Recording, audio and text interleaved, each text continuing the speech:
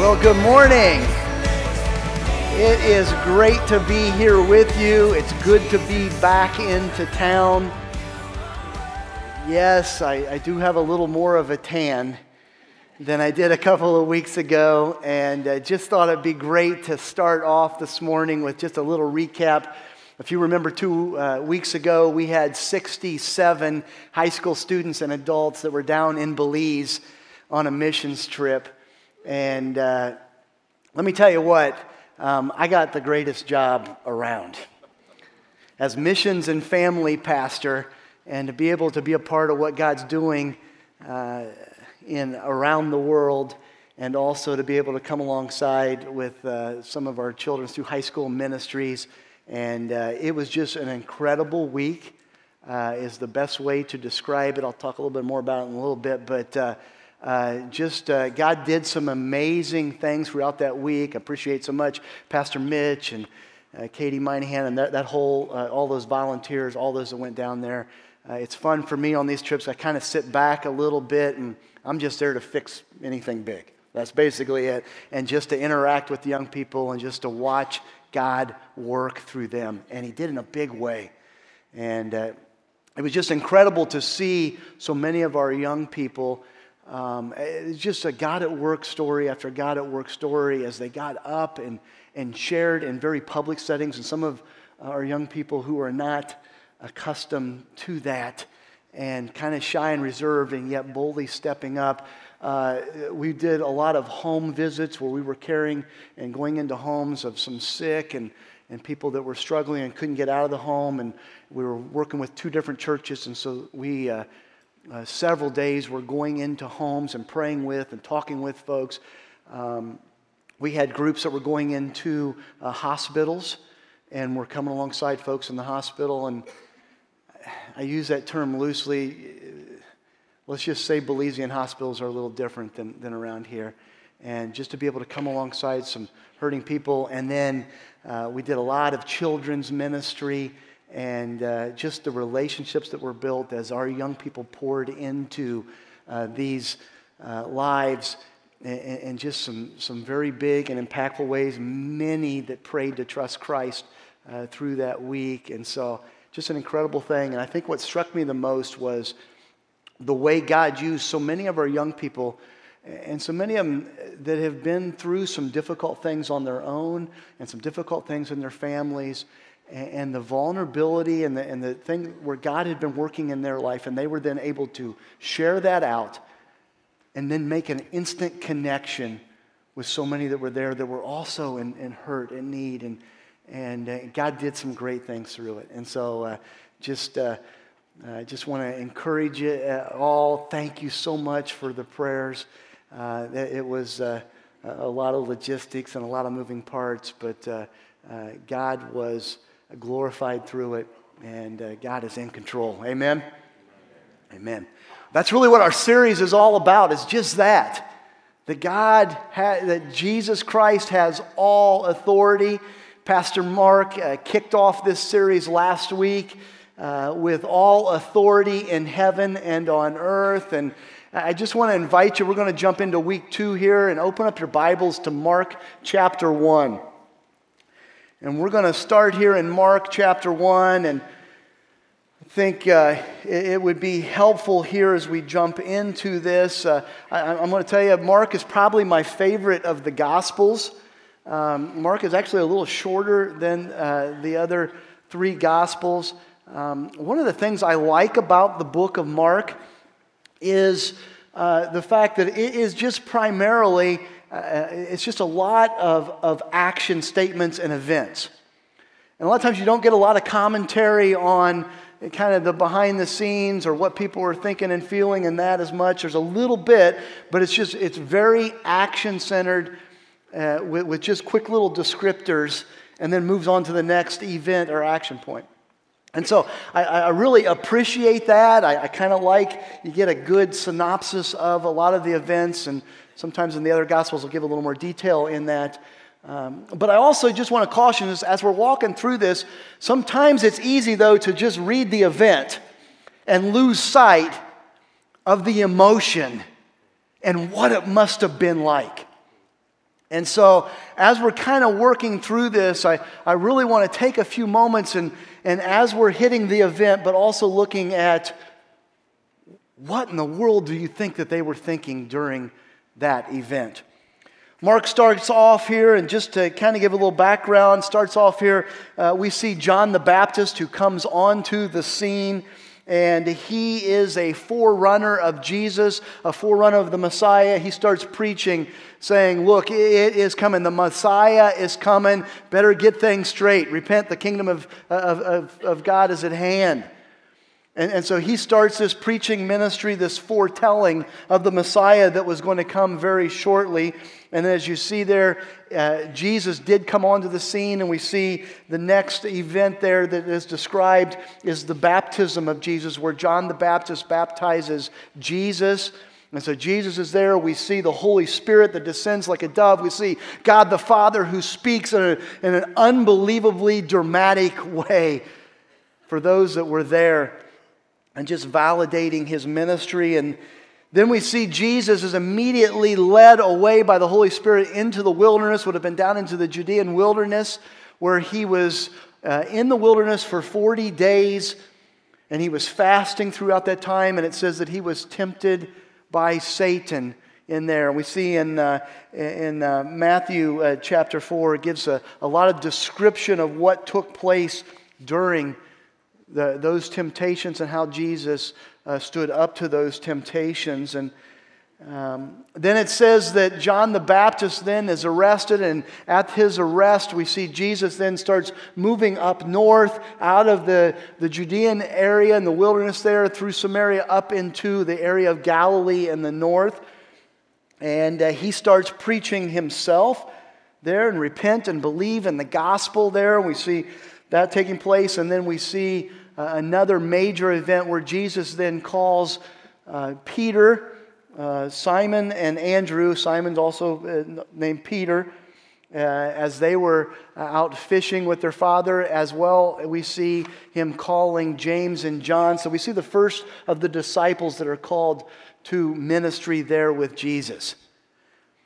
And so we see several things that have taken place, and that's sort of where we pick up the story then, as Jesus is in that area of Galilee, and he has 4 disciples who are with him at this point. And we're going to pick up our story here in verse 21 of chapter 1 of Mark. And if you're taking notes here, the first point is to be in awe of Jesus' depth of insight. To be in awe of Jesus' depth of insight. We're going to see this phrase over and over, be in awe, and I think you're going to see it from the passage here as we see some of the responses of what takes place should drive us to a sense of awe and worship. In verse 21 and 22 we see this, and he went into Capernaum, and immediately on the Sabbath he entered the synagogue and was teaching. And they were astonished at his teaching, for he taught them as one who had authority, and not as the scribes. So it says, and they went into Capernaum, and so Capernaum there is in that northern part of Galilee, and the Sea of Galilee, which is up in the north, and Capernaum's just up on the northwest corner there, right on the coast. It's a smaller town. We're going to see later in the Gospels that Capernaum really becomes Jesus' home base after he's kind of rejected in Nazareth, which was his hometown. And so Capernaum there is this coastal town right on the Sea of Galilee. And so they move into town, it says, and immediately. And one of the things Mark's great about is you get a lot of different time words, and you're going to see this word immediately actually about 4 different times in the passages we're going to look at here. And so the first thing that he did is really what it's saying. As soon as they got into town, the first thing that Jesus did was he went into the synagogue to teach. And so immediately he goes into the synagogue. Now the synagogue, there would have been many, many, many different synagogues spread out all throughout the region and out throughout the land. We see in this time period especially, if the synagogue, it's different from the temple that was in Jerusalem. And in the synagogue, the purpose of the synagogue was only for that they would pray and they would read God's word and they would give exposition on God's word. Those are the activities that would take place in the synagogue. The times of worship and music and sacrifices and those things would take place in the temple. But the synagogue was for prayer and teaching. And it was said that if there was 10 or more families in an area, then they were supposed to have a synagogue there so that they could have teaching on the Word of God. And then there would also be someone who was in charge of that. There'd be the ruler of the synagogue. And so there was one of those in Capernaum. And so Jesus, upon entering the city, it says, immediately goes into the synagogue. And he begins to teach.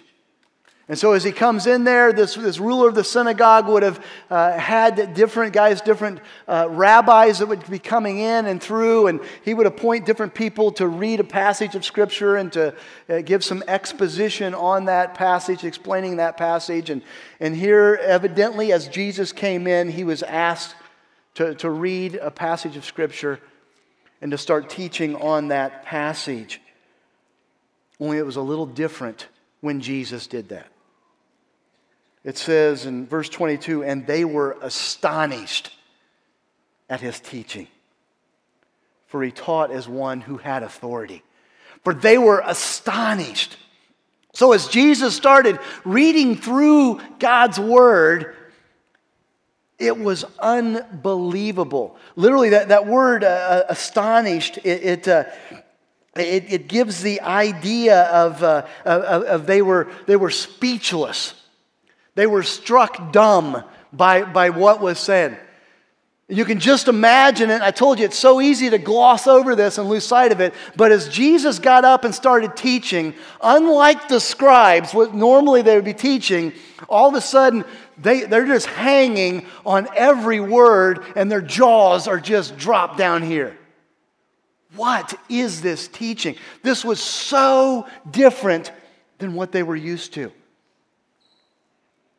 It says they were astonished by his teaching. And why? Because he taught as one who had, what's the word? Authority. He was in charge. That's what the authority means. He was in charge. Everybody say that. He's in charge. He's in charge. Say it again. He's in charge. He taught with one who had authority. Unlike the scribes. When the scribes would get up and teach, they would get up and teach, and as they start to explain it, what they would do is they would then cite other scribes and other teachers and what they thought about that passage and so on and so forth. When Jesus got up, he could teach from the first person. He was the Word. He is the Word. The living Word of God. Every word that comes out of his mouth is God's Word. He's in charge. And it was such an amazing comparison that it left them speechless when they saw it. I was trying to think through this a little bit, and it would be like sitting down and talking constitutional law with a constitutional law professor. And have a lot of insight, a lot of background maybe in constitutional law, and for sure would be able to tell me so much more than what I would know. Or I could sit down with James Madison, John Adams, who actually wrote the Constitution. I would imagine they would have a little more insight into the original intent of the writings. And that's really what we find here is the fact that they were in awe, they were astonished, they were speechless at the insight and the depth of the insight that Jesus has, as he has authority, as he is in charge. This coming week, Tiffany and I are going to take a few days, some vacation time, and we're actually heading south here. And they're going to end up in Virginia for a family wedding here next weekend, and I'm looking forward to getting away. And we're going to spend a couple days in Kentucky with my father-in-law and his wife, and excited to be with them. And we're actually planning on going to the Creation Museum and going to see the Noah's Ark display there. And I've heard it's just an incredible thing as they've built this replica of Noah's Ark as closely as they can find to what Scripture says in that. And my wife and I, we've been to the Creation Museum. We actually went years ago right after they opened, and are excited to get back and see what has changed and to see Noah's Ark. Noah's Ark has always been one of those things that has always intrigued me. And just the study there in the first part of Genesis has been something that I've really been fascinated, even as a little kid. And I think primarily it's because much like what they've done at the Creation Museum, there was a fella in our church when I was a kid growing up. His name was J.L. Ford, and they actually lived a couple houses down from us, and his son I grew up with as well and went to church with them. And he set out to build a model replica to scale of Noah's Ark. And he went through several years of in-depth study of that passage and what it would be. And I remember as a kid even going over and being in their basement there with his son Jerry, and I would just checking to see how his dad's the progress as he was building this ark. And when it was all done, then he actually would go around and actually would speak on a little bit and give some stuff and bring this to-scale replica of Noah's Ark. And it was just an amazing thing, and some of the insight that he brought, you could tell just from hours and hours of study and building that replica of the ark. And I was thinking about that. We've been planning this trip here for a couple of weeks and wanting to hit that stop, and I thought, you know what? It would be like sitting down with him and talking about Noah's Ark, or I could sit down and talk with Noah. As much insight as I'm sure the Creation Museum is going to bring, and they always do, they do a fantastic job, it would pale in comparison to talk to Noah and his sons who spent over 100 years building the ark, right? And that's what we see. That's what happened here as they were sitting under Jesus' teaching and realizing, oh my goodness, he speaks with authority. He's not relaying what was said. He's saying, this is what I say. As God, he had authority. And the comparison was astonishing. It was amazing. So let me ask you this. How's your time with the Lord? You can't be in awe of the depth of insight of the teaching of Jesus Christ without being in his word, being in his teaching. And so how's your time with the Lord? Do you have a set time? Are you purposeful? Are you intentional about that? A time where you can sit down and listen and learn and apply the truth to God's word. Where you sit down, Lord, just looking for that one thing that we can see about God in this passage, one thing that we can worship God in this passage, and then go after that each day. Be intentional with your time with the Lord. Number 2, be in awe of Jesus' power over darkness. Be in awe of Jesus' power over darkness. We continue on in verse 23. And immediately there was in the synagogue a man with an unclean spirit. And he cried out, "What have we to do with you, with us, Jesus of Nazareth? Have you come to destroy us?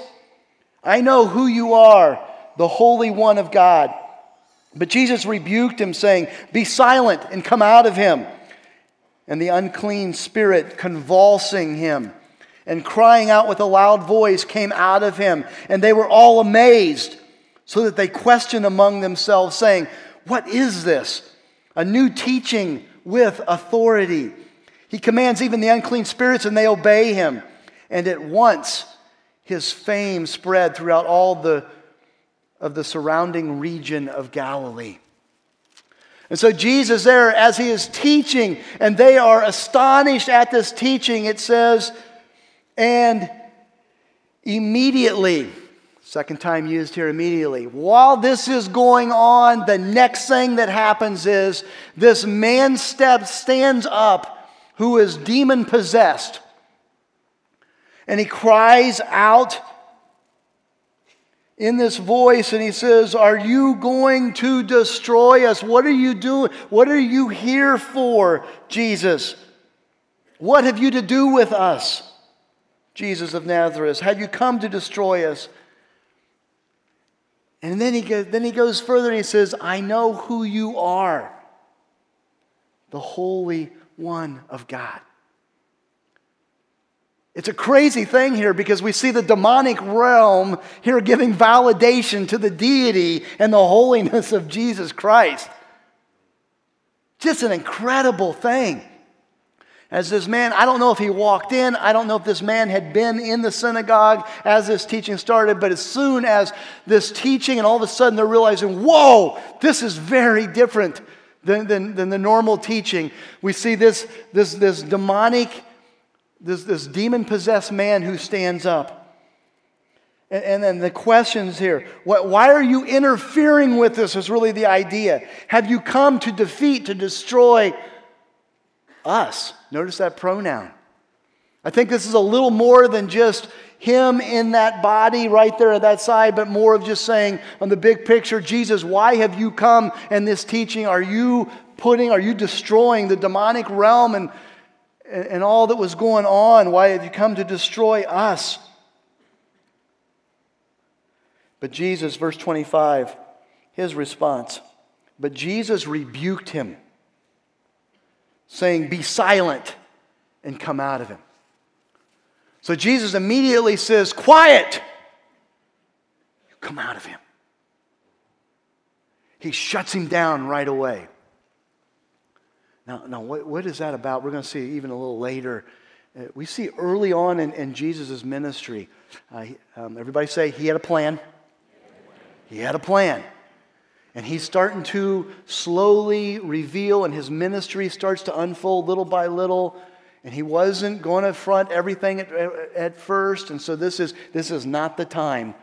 He did not need the demons to announce his ministry here. He's in charge. He has a plan.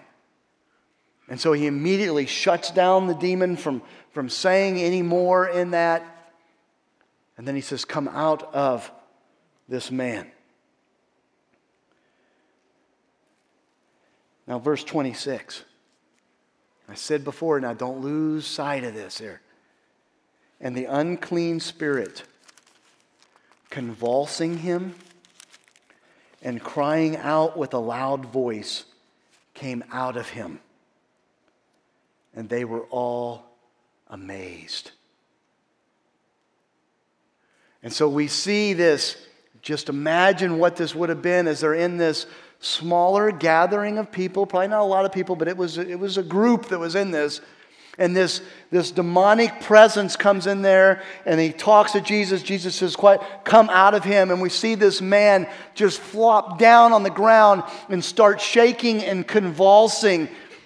And it says that he cried out, and I can only imagine, really I cannot even imagine what that must have sounded like. That wasn't the man talking, it was the demon talking, crying out as it leaves the body of this man. And we see this unbelievably spectacular and I'm sure scary encounter take place. And what was the response? And they were all amazed. Everybody say, "Wow." Do you see this? and they're already talking amongst themselves where, who is this guy? He speaks with authority. And then they see this interaction with the forces of darkness. And they were amazed. And so they questioned themselves, what is this? A new teaching with, what's the word? What does that mean? He's in charge. A new teaching with authority. They see that Jesus is in charge. He commands even the unclean spirits and they obey him. They see the teaching. They hear the teaching. They're amazed by it, and then they see actual authority in action. And then at once, his fame spread everywhere throughout the surrounding region.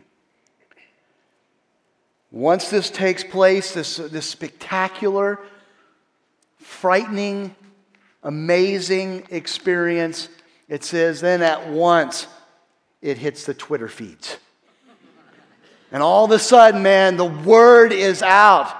You can just imagine if it was this day, everybody pulls out their phone and they start posting and doing, and then the talk and they start, I can't believe it. It was the most amazing thing you ever saw. And they tell. And all of a sudden, the name of Jesus of Nazareth becomes just on everyone's tongue throughout that whole region, it says. Don't miss the words that this happened fast. This happened dramatically, all at once. Man, it's out there. It's hitting the streets. We're going to see the effects that it had here in just a moment. But at once, the entire region knows. You know, I thought this is a good spot to mention the fact that as Jesus, his power over darkness. Being in awe of Jesus' power over darkness. And you know, there are really, a lot of times, I kind of categorize a little bit. There's kind of two different types of demonic presses that we see and experience. I think one of those is similar to what we read right here. It's that overt, in your face, in the presence of evil kind of experience. There's been a few times in my life where I've just so clearly been and so obviously been in the presence of demonic an encounter there. And I remember back in a few of that are even here. Remember one of our trips to Haiti as we were doing a clinic one day, and a girl came in to this clinic, and just very quickly it was so obvious of the demonic presence that was there with this young lady. And all I can say is we're in those times. I'm getting goosebumps just saying it right now, because you feel it. It's dark. It's all of a sudden it's this overwhelming despair. It's just so clearly evil. It elicits. There's a fearful. There's a repulsive quality about it. Let me just say there is nothing appealing to it at all. And I think a lot of times you see that, and it drives the emotion. It may drive the emotion of fear, and maybe that's what they're going after, is to try to prevent us from doing what God calls it. And so it drives to fear, but there's nothing attractive about it. And this thing, it was just as so you can see it in the eyes. The eyes just would bore through you. The voice was not her voice. We see that sometimes, but the truth of it is, we really don't see a lot of that in our circumstances here. And I think that's one approach that we see, one way that we see demonic press. I think for us, though, we see a very different press, and it's more subtle, and it's more behind the scenes. It's more camouflaged. And we start to hear, we know that Satan is a liar. And we've had a lot of the On Guard series that we had earlier this year and things where we talk through a lot of this, where it's those quiet little whispers. It's very much, it's almost a driving a self-righteousness there. And I think it's the whispers of the demonic that plays into our flesh. And it's you deserve better. I can't believe what they did. Oh my God. They so disrespected you. It's so much as lifting up self and making us, and it's like, yeah, that's right. And then our flesh just kind of feeds on it.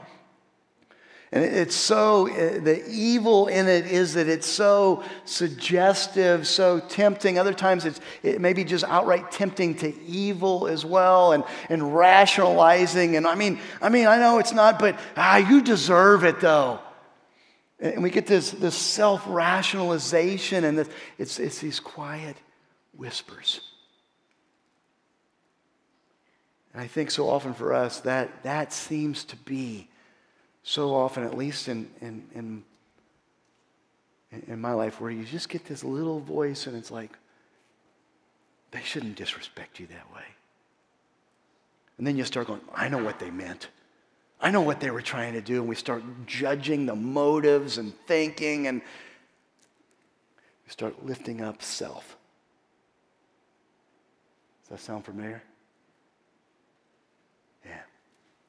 So how do we counter demonic press?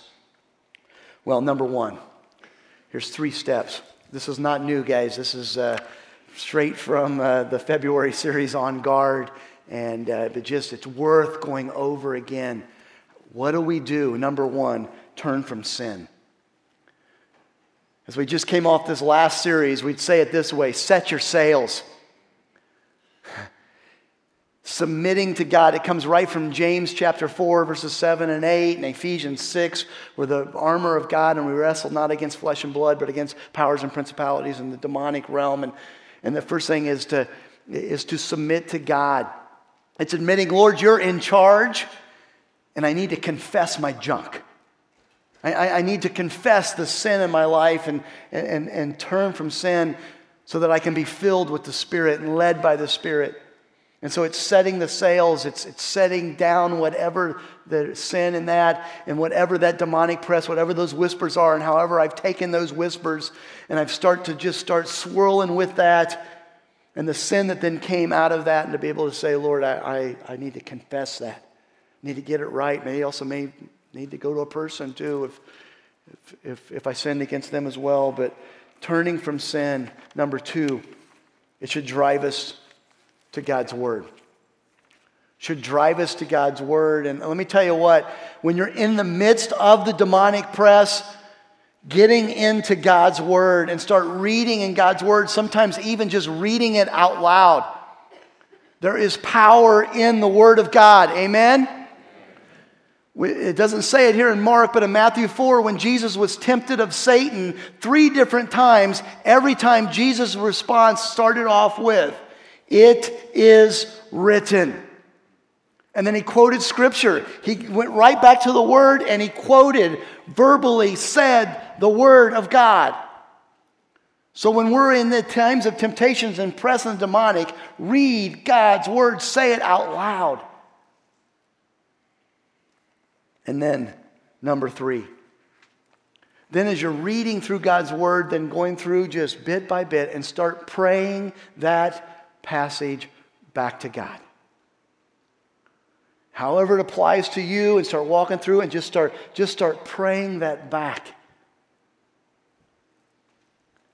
And you will be amazed at how the demonic press then lifts. It's exactly what Jesus did when he was tempted. So let me ask you this. How's your worship? How's your worship? Are you standing firm, as it says in Ephesians 6? That's our response to the demonic. Stand firm. Stand firmly on the truth of God's word. How are you doing with those subtle whispers, the lies, that you've been disrespected? How are you doing with that? Maybe there's something we need to, even today, be setting down. Confess it. Set that sail. Confess it, and then drive us to worship as we get into God's word, praying back his word. Number 3, be in awe of Jesus' power over sickness. Be in awe of Jesus' power over sickness. Verse 29, and immediately, there it is, third time, and immediately he left the synagogue and entered the house of Simon and Andrew with James and John.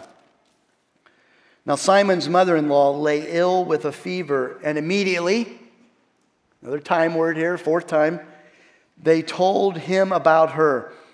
And he came and took her by the hand and lifted her up, and the fever left her, and she began to serve them.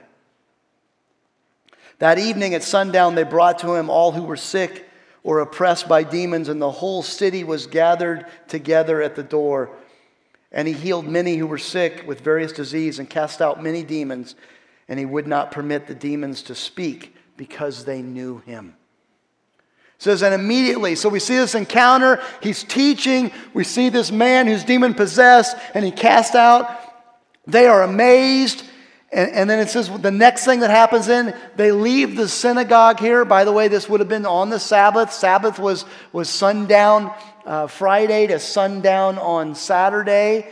And so this probably would have taken place Saturday morning as he was in there teaching, and they leave and they go to Simon Peter and Andrew's home there in Capernaum.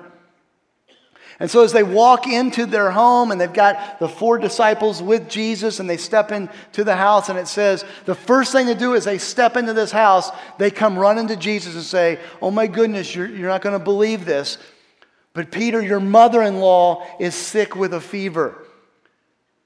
It says she was down for the count, and I say in Luke chapter 4 it gives a little more insight. It says she was actually sick with a high fever. And to us, we see a fever, we see high fever. That doesn't necessarily mean a lot to us, but it did to them. This is something that would have been life-threatening. This was something very serious. My guess is probably even Peter and Andrew, they probably didn't even know about it yet, because as soon as they walk in, they say, Jesus, Peter's mother-in-law's got this high fever. She's really sick. And so Jesus, as he comes in, he immediately then goes right to where she's at and laying down. And again, just imagine this. He just slowly, casually reaches out, grabs her hand, helps her up. And as she gets up with a little bit of help from Jesus, she's healed instantly. It was immediate and it was complete. It was so complete that she goes from laying on her death's bed with a high fever to making lunch for the boys. Don't miss that. I don't know about you, but when I've been sick and afterwards I need to kind of ease back into things. Nope, she didn't need to. Immediately says, well, it's lunchtime. Let's start making lunch, guys. You guys got to be hungry. We see here, he took her by the hand and she began to serve them. She starts making lunch. We see the awesome, amazing power that Jesus Christ has over the physical realm, over sickness. Don't lose sight of it. Can you imagine in just that short period of time from morning going to the synagogue until lunchtime, what the disciples must have been thinking as they saw this encounter? They heard the teachings. People are amazed. They see cast out of demons. They see a healing that takes place right there, one after another after another. And the word that keeps coming up is what? Authority. He's in charge. And the other word that comes up is amazement. It drove them to awe. They worshiped.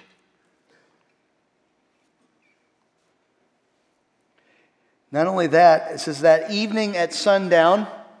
Why is that significant? Well, because it was during the Sabbath, Friday night to sundown on Saturday night.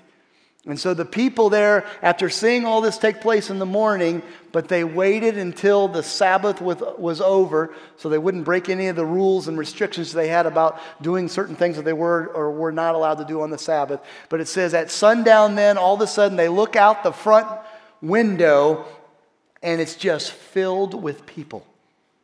We see it's a little bit of a hyperbolic statement where it says everyone was there. I don't know if that means truly everyone. I think it's a little more of just saying, look, you can't believe it, but man, everybody was there and showed up. This mass of people, all of Capernaum and in the surrounding outer areas start collecting out there. And not only that, they're bringing the people that are sick and they're bringing people that are oppressed by demons in here. And it says he heals many that day, and really it's a Hebrew idiom there as I studied it. It really means, it gives the idea that basically all who came were healed. And so we see this ministry there into the evening and in through that night where Jesus just goes about healing one after another. And as he cast out those demons, he made them remain silent. Why? It says because the demons knew him. Because the demons knew that he was the second person of the Trinity, that he was the Son of God, that he was the Messiah. And he was still waiting to reveal that there according to his plan. If ever anybody ever struggles with the deity of Jesus Christ, talk to the demons. Even they know and are immediately quick to say who Jesus Christ is. Amen? Amen. Jesus' power over sickness. You know, for a long time here, a while, really since about 2013, and a lot of the struggles that Pastor Tim has gone through, the mantra has been, my God can, my God will, and even if my God doesn't, I will worship him. Comes straight out of Daniel chapter 3 and Shadrach, Meshach, and Abednego and the statement they made to Nebuchadnezzar. And just a powerful worship statement of the fact that Jesus has power over sickness. He's got power over that. He can and will heal. But if he chooses not at this time, physically, in this moment, it's okay because we'll still worship because he is in charge. Amen? I mentioned a little bit about the missions trip to Belize, and it's just an awesome week that took place. There was other things that went on as well through the week, and we had a couple of... we had one that was injured kind of in the middle of the week, and there were some things that we kind of cared for that, and not a big deal, but it was a concern for a little bit. We had a couple that were kind of sick a little bit. For me, I actually started the trip a little under the weather even before we left, and so it was all good though. I mean, still functioned, did everything we wanted to. And then God does this just an awesome week, just amazing things that take place. God at work moment, one after another after another. And then we get to the last day, And the last day was kind of a free day, kind of coming down from all of the ministry man, it was very busy with lots of ministry things. And so had a little bit of time to relax there that last afternoon, evening. Got up the next morning and we start heading. Of course, we had to take a ferry, about an hour boat ride to the airport, to the flight, one flight after another, and start that long trek home. And we had a number of people that started getting sick. Like really getting sick. Like, a plane is the worst place you want to be when you're getting what I mean, right? And so all entailed there, ended up having about 25 to 30 that actually got sick while we were traveling home or in the next few days. Ended up with 5 of us that ended up in the emergency room or at the doctor after we got back with some things. For me, I missed yesterday or last week, Sunday morning, because I was still coming off some of that. And it's amazing when they start pumping antibiotics in you, what can be taken care of in that. And so praise the Lord for that as well. Why do I say all that? Well, I say as we were driving home from the emergency room, and I went in and they ran some tests and they gave me a whole bunch of antibiotics and said I'd be fine in about a day or so. But as we were driving back, Tiffany said to me, she kind of looked at me and said, you said this was probably one of the best trips you've ever been on. Maybe there was a little bit of cost on the backside of that. It was really a profound statement because I think it's true. But hear me now. He's in control over it all. I started thinking about what if that had happened on the plane ride down? What if that had happened on the first couple of days? And think of all the ministry and all that would have been missed out. And yet, nope, not. Everything went just according to his plan and the effectiveness of all of that. And there was a little bit of cost on the backside, but I will say this.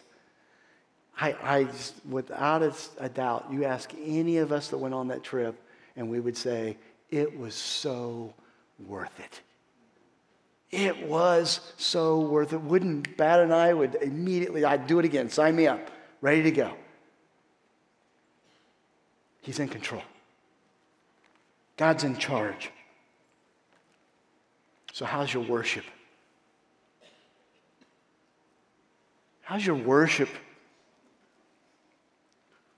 We can worship God even in our sickness, even in our physical difficulties. Take it to Him. He has authority. He's in charge. Worship your God. No matter what you're going through this week, Lord, just take that time to hear from Him. Spend time in His Word. Be in awe of who He is and what He does. And worship Him through that as you dive into His Word this week. As you feel at times the presses, the demonic, and the raising up of self and the whispers or whatever it is that may go on, and maybe not right now, but at some point you will. Worship Him through that. He's in charge of that. Confess it. Go to His Word. Pray it back to Him. If you're going whatever the struggles and physical struggles, He's in charge. All authority, even over sickness, we can worship Him through those difficulties. And all God's people said, amen. Let's pray.